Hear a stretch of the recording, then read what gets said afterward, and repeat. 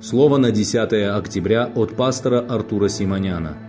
В нем открывается правда Божья от веры в веру, как написано: «Праведный верою жив будет». Римлянам 1 глава 17 стих. Божья праведность открывается нам от веры в веру.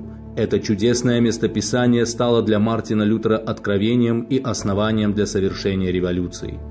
Можно сказать, что это послание апостола Павла к Римской церкви стало спасением для всех церквей. Слово Писания открылось, и люди по-новому начали воспринимать веру, осознав, что праведность Божья открывается от веры в веру. Мы движемся не от веры в неверие, а от веры в веру. Сегодня каждый из нас нуждается в вере. Когда с нами что-то случается, и мы ослабеваем и теряем надежду, причина в том, что утрачиваем веру, а не надежду. А когда теряем веру, то теряем все. Если говорим, что имеем веру, то она должна проявляться в наших делах, потому что делами видна вера. То есть вера – это действие. И совершая одно действие, последовательно переходим к следующему. И так постоянно совершенствуемся все более и более.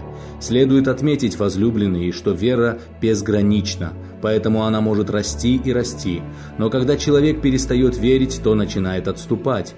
Настолько, сколько он продвинулся в вере, настолько он и отступает в неверие. Что может быть показателем того, возросла наша вера или снизилась? Как уже было сказано выше, это видно по нашим делам. Однако веру невозможно возрастить без Божьего Слова. Написано, что вера от слышания, а слышание от Слова Божьего. Возвышая в нашей жизни авторитет Божьего Слова, мы взращиваем нашу веру. Запершись дома, веру взрастить невозможно. Напротив, так мы больше наполняемся неверием, чем верой. Вера возрастает от общения с Богом, от слышания Слова Божьего и от посещения церкви. Возлюбленные, наполняйтесь верою, потому что это единственный источник существования праведника. Ведь праведный верою жив будет. Будем жить верою, возлюбленные. Амен.